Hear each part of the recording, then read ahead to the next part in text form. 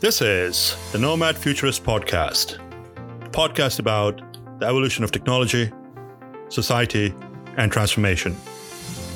Connect with us, share your thoughts with us at nomadfuturist.com.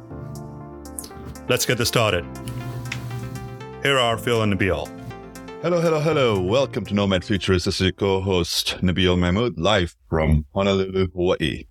This is your co-host, Philip Koblenz, also live in Honolulu, Hawaii. And we are joined by Jim Grice, partner at Ackerman LLP. Jim, where are you from? I'm originally from Missouri. Grew up on a farm in north central Missouri. I thought Missouri people refer to it as Missouri. Is that wrong? You know, there's like a split, but I for whatever reason, I kind of end up with the Missouri version. I love it. But born and raised there, though. And where are you at these days? I technically live in Leawood, Kansas, so not far from, just across the border from Missouri. Thank you again for taking the time to join us today. So tell us about yourself. What do you do? Well, I lead the data center and digital infrastructure team at law firm Ackerman LLP. And, that entails pretty much immersing myself and the rest of our team in this sector. So, having been to more conferences and more industry meetings than I can count, I guess I'm doing a good job of immersing myself. Now we just have to be able to produce the results that people want. Not just immersive cooling, everyone. It's immersive lawyering. Immersive lawyering. There you go. Yeah. The Immersive Data Center Council, right? Yeah, there you go. I'm afraid that's going to stick. I think you should change your title on your business. Yeah. The immersive lawyer. I've been thinking about a tagline for our group. And so maybe that'll be, Ackerman LLP. The immersive data center every lawyer. Every hit and every card, I get a nickel. I just need a nickel. I'm not a pig. You take that offline, right? Yeah. Well, you are our first lawyer friend. Second lawyer. We had Caroline McCaffrey. Yes. Right. Yeah, but she was like one of the cybersecurity. She was on the cybersecurity, right? She's the traitor to law. There's no question about it. She knows it. She knows it like ruined from within. Yeah. Sorry, Caroline. Exactly. All right. So let's go back in time just for a bit. Did you always want to be in practicing law as a kid? I actually had an interest in kind of finance and actually was a stockbroker before I went to law school. And I never forget the day that my manager told me, I think it'd be a good idea if you go to law school. So I did. So why did he tell you that? Oh, that was a time period when there was a lot of ups and downs, and there was a lot of transition in the, the registered rep kind of traditional stock brokerage, build positions and sell. It was moving more to money, to manage money. And I was also very young. That's one of the things I look back on with my kids. There's a time and place for you to try to play a role in kind of a mature career.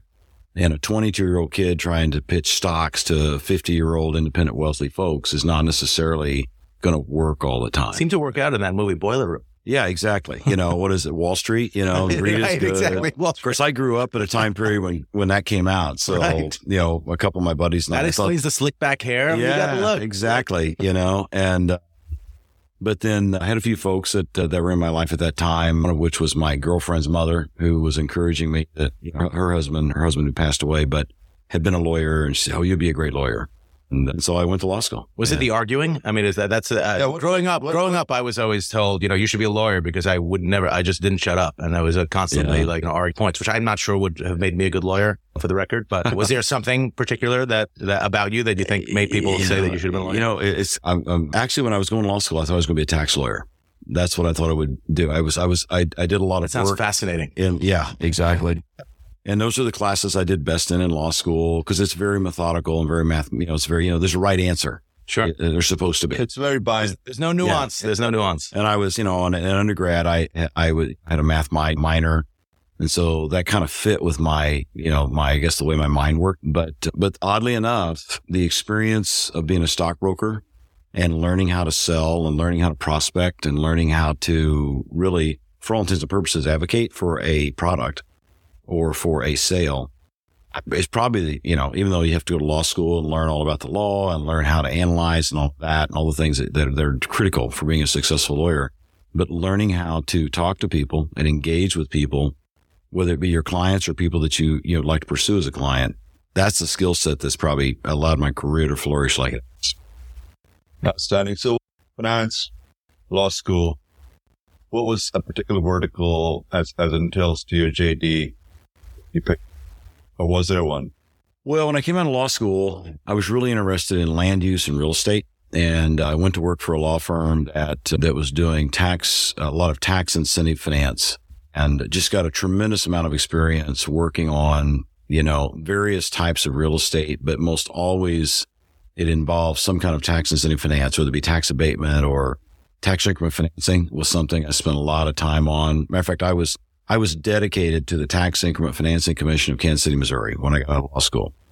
And the commission was particularly active at that time. And our firm, I worked for a law firm who was hired by that commission. So we were outside counsel, the counsel engaged. And that was a good set of experiences because it really allowed me to kind of leverage kind of my interest in kind of that finance, kind of, running numbers in a spreadsheet aspect of my personality and thought process with the application of the law. But it's really more about deal structuring, right?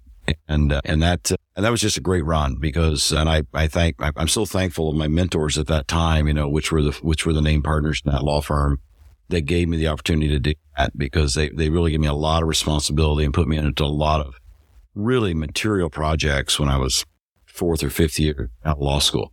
Squeeze as much out of you and then charge as much as they possibly can to get it. I'm sure they had some benefits. Yeah, the fee arrangement made it advantageous for me to do the work and not them. Right, yeah, exactly. That's right. I'm not taking anything away from them, but it worked both ways. They were shrewd businessmen. Let's put it that way. They definitely were. So that's a part of their job, right? Yeah, of course. So real estate. So how did you get involved in the data center space and technology sector? Well, that's kind of like a twist of fate as well, right? You do the best you can to plan for life, but it's always that little turn in the road that takes you to the next direction. And the turn in the road for me was 2009 when we had the Great Recession. And at that point in time, I was 95% plus big box retail, doing large scale development, power centers, entertainment districts. Had nothing to do with data centers. It had everything to do with tax incentives, tax financing, tax incentive financing, economic development incentives. And I was working at a firm, and I was the chair of the real estate group, and we had a very substantial practice, and literally it ended overnight. I mean, over the course of November 2008 to March 2009, we went from probably 24 active projects, very material projects, to 0. And every client was like, well, I'm just going to let this settle down for a while and see how this blows over. And of course, we were all, really new development. Like back in those days, prior to that window, Walmart and Target were opening probably 175 stores a year, which anchored retail centers all over the United States. And they went from that to 0. And with the anchor going to 0, then nothing else happened, because that's how anchored retail works. And everything was just kind of shuttered for a while professionally. And I, again, kind of the turn in the road. I had a high school friend that was a civil engineer, had a project it was a certified data center site. And he said, I need you to come help me on the incentives. And so we kind of worked out an arrangement that worked for both of us and his partners. And I went to work on that site. And so you leave the law firm, or is it a project that the law firm takes, or you just... No, it was, I was performing the legal work through the law firm, but we had to work out an arrangement because it was a distressed asset. So they were, it wasn't your typical, here, I'll write down time and send you a bill scenario, because, they needed some help. And he was a friend from high. And so I worked on that, and it just kind of opened my eyes to, in my mind, I remember telling my wife, I used to be a big box retail lawyer. For all intents and purposes, I'm staying in retail. I'm just going to the digital side of the world. And of course, it's taken a lot of time since then for this to all mature and the whole process to come together. But ironically, that is kind of what happened, right? We went to a different model for retail. The whole world went to a different model. And then the pandemic hit, and even worse, even more amplified, maybe not worse, because it's better in some ways, right? Well, the nice thing is when the big box retail tenants are computers, you need less bathrooms, which is probably... Yeah, that's right. I tell you what. Yeah.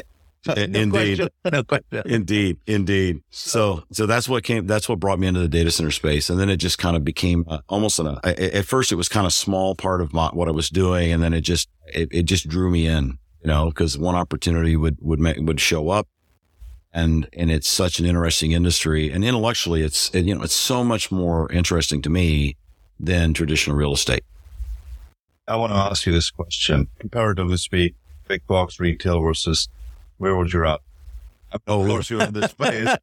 Without question. I'd rather be back at tax incentives. I wish. Well, let's turn back the clock too. Well, first of all, just to answer your question directly, I mean, I think there's no question. I feel very fortunate. I kind of got that turn in the road, and also had the opportunity to accept it as something to pursue, because I would, if the economy hadn't crashed, I would have been too busy doing what I was doing to pay a lot of attention to this thing I didn't really understand and know much about.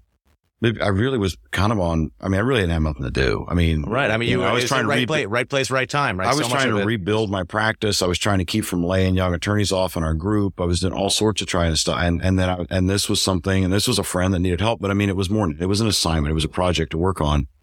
But through that project, I met folks like Mike Manos, Steve Manos, Joe Cava, because they were showing the site to all of these big, what do we call that, hyperscaler cloud operators, because it was a big site, and it had certain attributes that could pull people out to do a site visit. And because I was so integrated, so heavily involved in what they were doing, I was basically, at all of those meetings and got to meet a lot of people. And like I say, it just kind of snowballed a little bit. But again, it's all about the opportunity to, because sometimes that's what life does for you, right?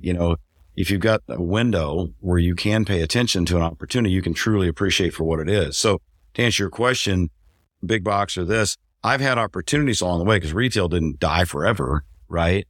But I had opportunities and have incrementally continued to migrate our practice exclusively to this space. Even though there's opportunities to go back in and accept representation. I've actually turned representation down from retail developers that I used to work with, just because it's a different type of work. It's a different type of product. And there's just a higher level of satisfaction maybe, and a higher value coefficient to work in this space. It's just a much more complicated technological facility. And the people are a lot more funner. And people are it's a way more cool crowd, right? Take that, Walmart. So not too pressing, but we are right at this chasm whereby we can be ready for recession. It's impossible. Let's start with recession. Not sure we're quite at the depression level, but yeah, I mean, you see a lot of layoffs happening in the tech sector. Yeah, right? We do see a lot of layoffs, and it's hard to anticipate what's going to happen. I was actually here at PTC. I was in a presentation earlier this week where a gentleman was talking about, when you see these changes in economic conditions, it's not necessarily it doesn't mean that the world stops. It just means it changes our operational theater. I thought that was kind of a really insightful way to look at it, because it just presents new challenges. And I think that's what we're in for. We're in for some new challenges, but most of the folks, well, I personally believe that if we do have challenges in our economy, it might actually, like the pandemic, it might amplify our need for the digital infrastructure that we continue to work on, access to. And so we may fare better in a downturn as an industry. I think we will likely fare better. Now, does that mean things couldn't pull back? Who knows? We'd be doing something different if we could truly. I mean, there's always obviously the change based on, the cost of money. Money's not as right. cheap as it was. So that might, change maybe the acceleration of some of these projects, obviously. But yeah, I think there's very little question that, there used to be only one or two industries that were, to a certain extent insulated from recessions. Let's call them recession proof. I'm not going to name the others because it's inappropriate for a family show, but the digital, sure. Use your imagination, folks, or Google it. Yeah. But the digital infrastructure space is certainly one of them. And if you look at your particular experience, I mean, the last great recession was your biggest opportunity, right? So yeah. I think anytime we're presented with a challenge, whether it be, economic or whether it be in our personal lives, you could look at it one of two ways. You could look at it as, something that you are, hoping against hope doesn't happen, or it's just the potential for an opportunity and to take one of those forks in the road that will inevitably present themselves. Yeah. And I think, I don't know. I mean, you always just kind of plan to just continue to work hard. Right. But I just can't see how this particular sector gets hit as hard as others. And in fact, you talk about the rates are moving up and they're moving down, and that's just the cost of money. That's a line item in the pro forma, right, of a new project or maybe an old project if it's hitting a variable rate structure. But But I think the other thing is there's a lot of capital that's struggling to try to find a place to go. And so I think you have to look at it also on a relative basis around project activity. Do we have strong demand drivers to drive data and the need to warehouse data and manipulate data and store data, et cetera? And the answer is yes. I mean, we still have technologies, whether it be our handheld applications or it be the next wave of IoT, et cetera, that are going to drive more and more data. So the infrastructure layer is as of right now, it's more than necessary, right? And the growth of that it has to continue. And so I think there's an interesting dichotomy here where you got these other retail in particular, or office is probably a better example. The pandemic just has revolutionized the utilization of office right now. Sure. I see it in my own law firm. When I visit the various offices around the country. What is that haystack doing there? Or that hay ball? Exactly. No, but I mean, the percentage of folks that are there, I mean, it's not occupied fully, it may vary from site to site, but a lot of people are still working from home because they learned how. And they like wearing gym shorts and golf shirts, and Zooming. Well, Zoom only gets you usually from the waist up, if not even higher than that. So exactly. Or sometimes don't even turn your camera on because you're still, it just got done working out. I'm always skeptical of that. Anytime you have a Zoom with me, I'm like, what are you trying to hide? Exactly. A little sketchy. I will be the contrarian for a moment, which is to suggest, and obviously you have the benefit of your experience since then, but if you asked 2007, Jim, if the retail, a big box space would have been disrupted, would you have seen the same risk factors at that point that you don't think exist for the digital infrastructure sector? That's a good point. We all probably have a little bit of a blind spot when we're really close to Apology accepted. I'll take. But the point me. But the the drivers of the 2009, 2008-9 pullback are different now. Of course, again, our Fed's trying to struggle through the economic transition. We're trying to have a quote soft landing, which is probably impossible, but I just go back to the drivers of retail. The drivers of retail were dependent upon retail spending. It's a whole different model than what we're talking about in the digital economy and the digitization, the digital economy, et cetera.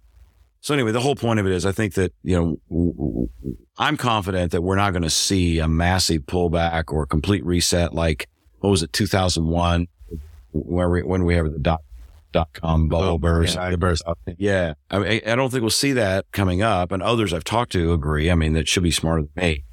I mean, I'm just a lawyer, right? The business people tell me what deal they make, and then we try to document it. But what is that, an SNL skit? I'm just a caveman. Yeah, I'm just a caveman. Exactly. But I mean, it goes back to the demand drivers to drive the digital economy and drive the need for digital infrastructure, and more importantly, the need to expand digital infrastructure. And so anyway, the drivers seem to be different, which would present us with a kind of a unit, almost a little bit of a bubble in a good way, not a bubble that's going to get burst, but a bubble that kind of insulates us from some of the other ups and downs, office, retail, other types of asset classes. And so, but to go back to 2007 to answer your question, the benefit of time and experience and age, right? Probably have a little more perception now than I did then. Back then I was just, I was a very much younger lawyer that was, probably didn't appreciate the success I was having at the time, right? If in 10 years you come on the podcast and you're like, you know what, I would have never guessed it, but we're building blockbuster videos again. Yeah. Then, we'll look back on this, but I think you're probably right. And if that's the direction we go, I'll try to figure out a way to migrate with it, right? So what are some of the key trends you're seeing as it entails to private equity and investment and or real estate in the digital infrastructure? Well, I think my sense of it is there's a large pool of capital out there that come from various sources, right? That could be, but without getting into the different sources, because they have different motivations. But there's a large pool, aggregate pool of capital worldwide, and they have to invest that money somewhere, right? And so then they start looking at overweighting in particular areas. If you get into distress, they might start looking for different opportunities. But that's why I think that we'll have stable investment in the digital infrastructure space, because on a relative basis, they need to weight more they need to move more percentage of their portfolio in that, because these other assets are going to underperform, right? Even if we don't perform as well as we have been, it's still better than what could be, some kind of a negative return on another, like an office asset class. If I'm picking on office, and hopefully I'm not being unjustified with that. But just intuitively, you get angry letters from all sorts of commercial real estate landlords. Exactly. How dare you? How dare you? It's going like hotcakes. People are coming back to the office. You would never guess. Exactly. And it just seems, but it just intuitively from my own observation, it seems like office is a good comparison. That could be a stark comparison.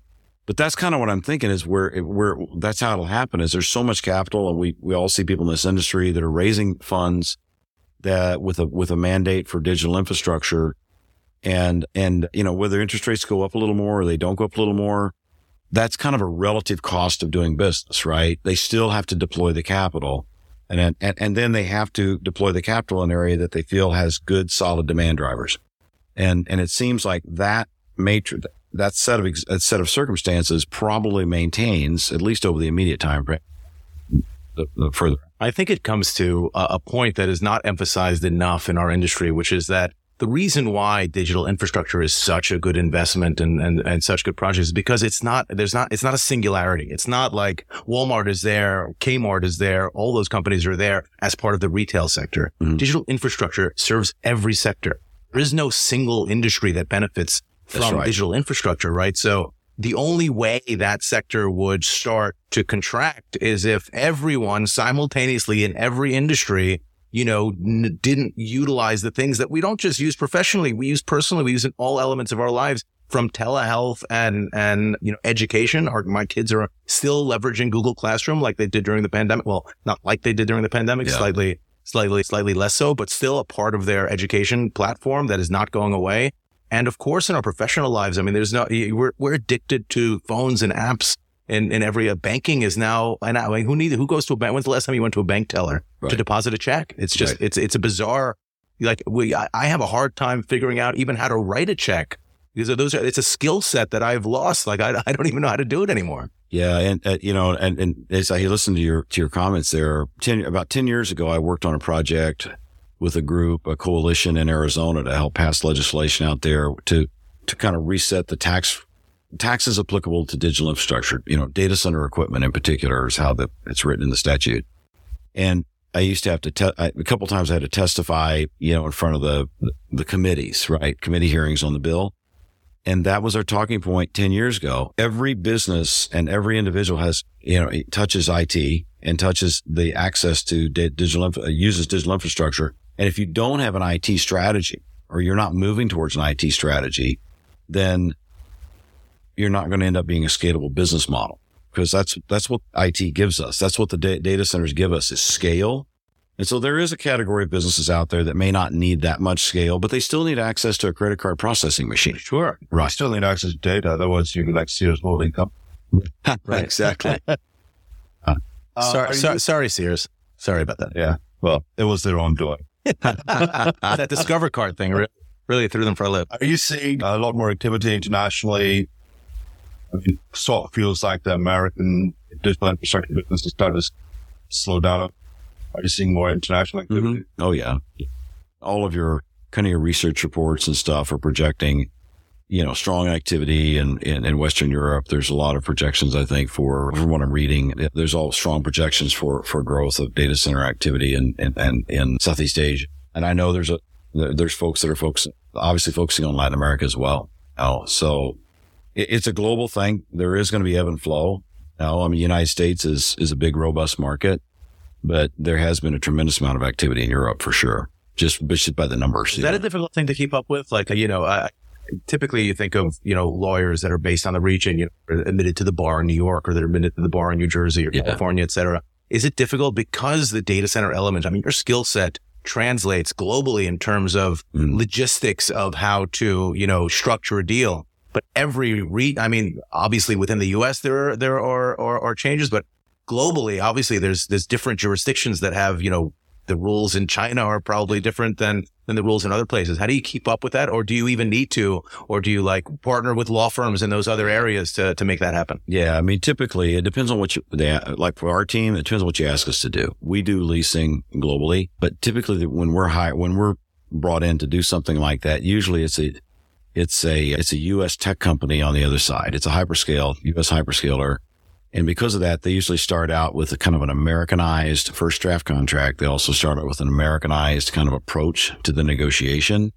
And so, whether we our leasing we've done in the United States. And that experience is very applicable to your point because it's very sector centric. But there's other aspects of a project, we do a lot. Our team currently is doing a lot of power procurement assistance, and that's a hot button issue in the last 6 months because of the Dominion Power situation. But our expertise in that is probably most suitable in the United States because, that's a very jurisdiction specific issue. It's very regulated by individual countries. But when we do get involved in a project that is outside of the United States, to your point, we have to get local counsel involved to make sure that we conform with the local rules and local licensing requirements, et cetera. Even within the United States, I mean, I'm licensed in 3 states, but if you do work in another state that you're not licensed in, you still need to be mindful of that local counsel role to make sure you understand there's always something that's unique about a particular state that you don't want to overlook. Is there something in your experience that was, in all of your kind of internet exposure to these international deals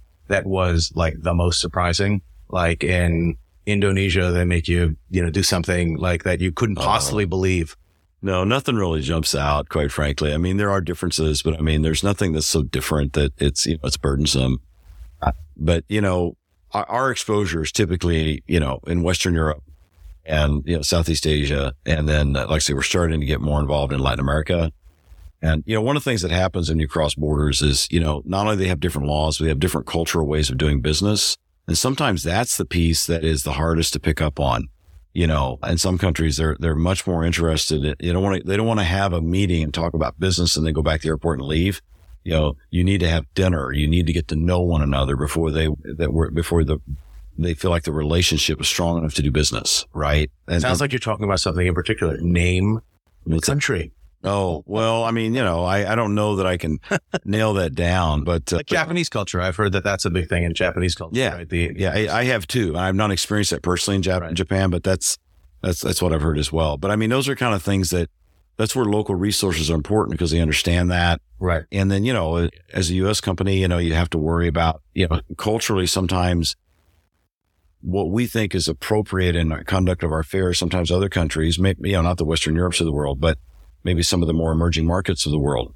You really have to be vigilant to make sure that we follow our rules around how we interact with governmental officials, et cetera. Right.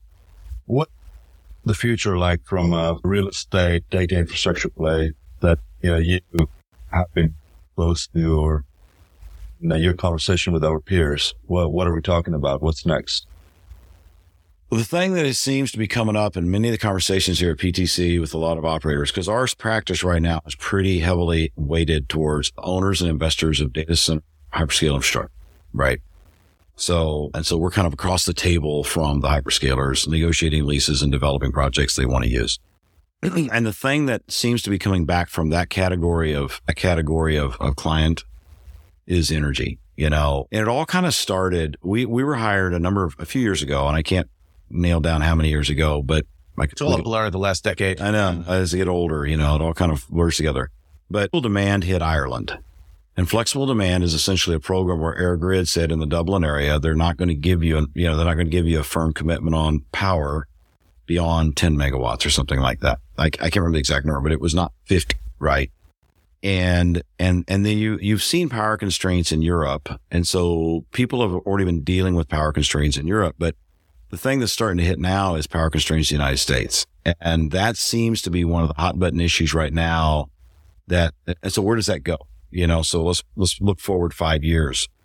And this has come up in a couple of the panels I know where people talk about bring your own power to the data center campus, right? And we are getting exposed. We are getting pulled in to assist with, folks that are talking about on-site power generation that could enable peak shaving that might serve as a dual purpose for backup power instead of diesel generator power.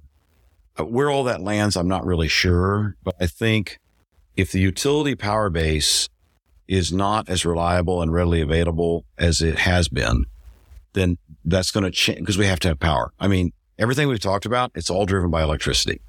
And in the United States, at least, and across the world, I think it's the same problem.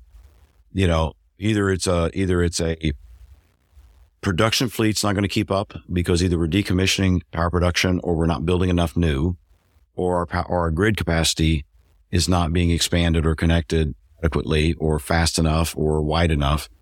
And one of those two factors gives rise to, regional power capacity constraints. And with that means, because we're built on, 100% reliability through, 7x24, 365 service levels, et cetera. And I just think that's the issue kind of the day going forward that is liable to change maybe design parameters or approaches to projects, depending upon where those projects need to be, because the projects will need to be there because of latency, population, et cetera. And those also happen to be with electric vehicles and other types. You think about all the other things that are coming on. Technology in and of itself, not just, it all relies upon electricity. So we're all going to do our collective part to draw on the grid. And I just think where that goes, it's hard to pinpoint right now. Whether people will be successful doing on-site power, depending on how they try to configure it, I don't know if that's necessarily a given. Oh, let's just go build a generator next to the data center. Easier said than done. They used to have the Fords used to have that crank in the, right? So if you just have someone to have the crank on the side of the generator, you should be on the side of that building. You should be able to do it. But to that end, our goal, from a Nomad Futurist perspective, Nomad Futurist Foundation is trying to get the next generation, even the next generation of lawyers coming into these are the good lawyers, not the bad lawyers, everyone. And one of the, because we as an industry use so much power, to your point, one of the ways in which, because it's so important to this current generation that's, coming into the workforce and will be coming into the workforce, is sustainability as something that as an industry, we have the benefit of using a lot of power so we can make a huge impact, and it being a huge element of our cost basis. So sustainability actually benefits our bottom line in ways that, just buying carbon offsets, if you're in the finance world or something to make you feel better about having the private jet, to take you around the world doesn't necessarily have that same impact. I apologize to all the carbon offset companies out there. Is that something that comes up in your conversations? Is sustainability? Oh yeah. It's been coming up for years. Right. But the thing about it is, there was a time about 10 years ago, maybe a little more, where I was working with the Green Grid on a white paper, and we were struggling with, I was working with my friend Eddie Shooter, who just used to be recently at Switch. And we were trying to come up with the notion of what constitutes sustainable site selection. And this is before people were using ESG widely. Just put some solar panels. Yeah, exactly. And so I think one of the things that came out of that exercise is, and my job was to interview senior data center managers across the industry. So a few hyperscalers, a few big financials, a few different industries, right? What's a sustainable site to you? And we tried to develop a definition, and a sustainable site is one that is actually insulated from disruptive cost spikes, because this is a 50-year facility and you're going to go through multiple presidential administrations and political environments, et cetera. And so how do you avoid that? Well, what we got from that is diverse fuel sources, diverse power sources. You have resiliency by eliminating points of failure, right? And I think ESG really kind of embodies that, along with other elements that are very important. It doesn't sound like the driver there is the environment. It is. Yeah. On that exercise, we're focused mostly on sustainability in the sense of environmental. Right.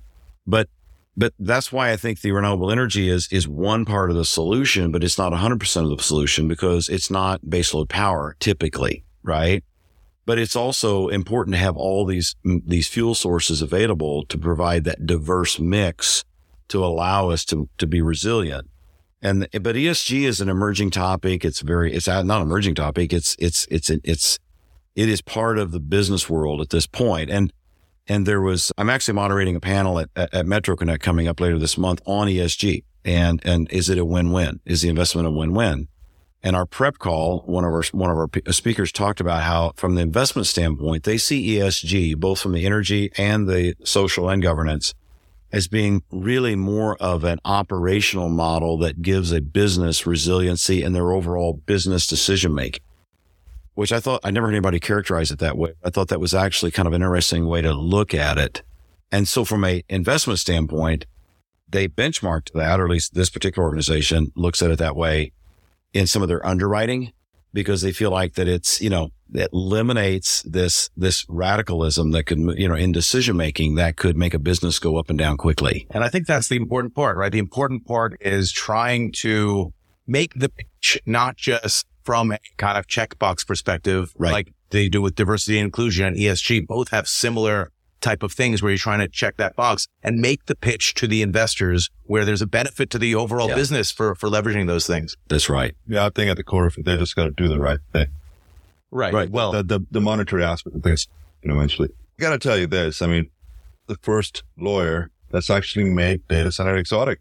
It helped being in Honolulu. Well, I say, you know, most lawyers probably want to talk about indemnification clause and limitation liability clauses and stuff. Look at you interviewing people about what a sustainable data center is. Who knew that was on the resume of a lawyer? Yeah. So knowing what you know today and what you have accomplished and where you're in your life, what would the young Jim Grice do? Well, I'll answer that question with what I'm trying to do now, which is I'm trying to encourage as many young people to understand this is an industry that's worth thinking about. You know, I've got my own children and, you know, and I'm trying to get them to, you know, have a view towards everything we've talked about, right? Play a role in this ecosystem, whether it be as a finance person or an engineer or some other discipline. We have need for all of that, right? And I'm doing it because I think it's not going to stop growing. You know, this is a relatively limited size industry right now as far as the head count, right? And you think about some other industries like retail. When we used to go to the retail conference and they had one in Las Vegas every year, there'd be like 20,000 people show up, you know? Well, this is probably one of the bigger conferences we're at here at PTC. And you know everybody by first name. Yeah, we all do, right? Yeah, because you can't, right? Because it's still pretty small. No, because we've taken selfies with you and everyone. So you know their name. But I think that's, if I were to tell myself when I was younger, I wish someone would pull me aside and said, hey, pay attention to this. You know, don't lose sight of the fact that this is important beyond just maybe being a good career. But it will be a good career as well, right? It's very fulfilling. It's very important.